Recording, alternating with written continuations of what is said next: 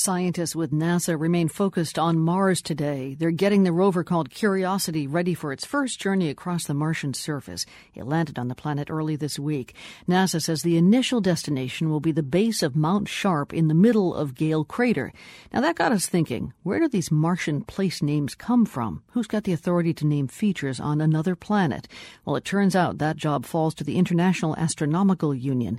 Brad Smith heads a working group for planetary nomenclature on Mars at the IAU. For starters, he says Mount Sharp is not the official name of the mountain. It was NASA's idea. The people with the Mars Science Lander knew that they were going to be landing in Gale Crater. They knew that they had this big mountain that they wanted to explore, and they asked to name it Mount Sharp after Robert Sharp, a very well-known geologist.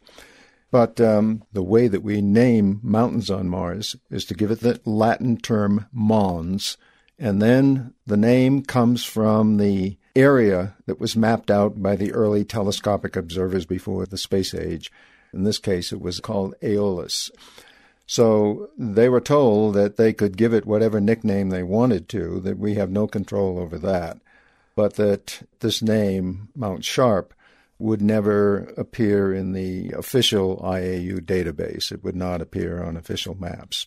Okay, so Aeolus, this large darkish area on Mars, and that's where we got the name Aeolus Mons, which we call Mount Sharp, which is in the middle of Gale Crater. Now, the craters are key here because it turns out that, I guess, Mars is pocked by craters, and each crater has a name. Do you know if 100% of the craters there do have names?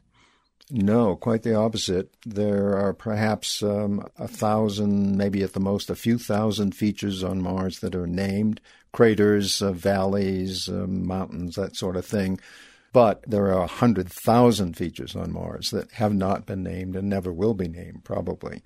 We only apply a name if it is a feature of a specific scientific interest, one where a researcher might want to refer to it in a paper or in a presentation that he's making. Now, craters on Mars, large craters on Mars, are named for people who have either contributed greatly to the science of Mars or even to the lore of Mars. For example, H.G. Wells is on Mars. Orson Welles, there's a crater named Orson Welles on Mars. Only and fitting. Of course, for scientists, Carl Sagan there's a crater named for him on Mars. Also, for something that's smaller than like 36 miles or 60 kilometers? There, we needed a category that was almost inexhaustible. So we chose small towns and villages from around the world, places with populations less than 100,000. That's an almost inexhaustible supply. And we're not commemorating these places. We're just using their names on Mars. For example, we have a crater named Gander from Newfoundland, and Lexington, Massachusetts is on Mars. No, seriously? And that's very Yat. close to where I am right now. Wait, Yes, before you go on, yes. Lexington, why? Because it's where the big battles were fought in the Revolutionary War? Well, that's true. But again, there's no intent toward commemoration. When a request comes in, I will just go to a map and I'll pick a town, check to make sure that the population is less than 100,000, and then submit that as a name for the crater. But you're the one who kind of puts your finger on the map and says, hey, how about Yat? Did you say Yat earlier? Yat in Niger, yeah. Oh. And the people living in a little village called Nif in Micronesia might be surprised to find out that their town has a name for a crater on Mars. Why did you come up with Nif and Yat? Well, I'm trying to be highly diversified. I'm trying to get all of the nations of the world represented on Mars.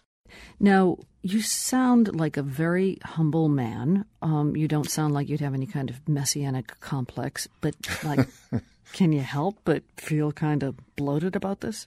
Well, no. I mean, I've been doing this since 1973.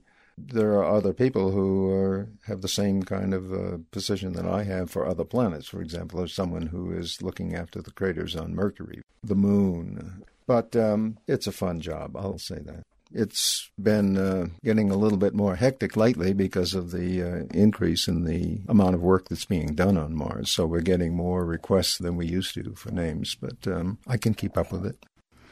Brad Smith, very nice to talk with you. Nice to talk with you. Brad Smith thinks up names of places on Mars for the International Astronomical Union. He's in Santa Fe. We've got a slideshow of Curiosity's latest photos from Gale Crater. Sorry, no Martians yet.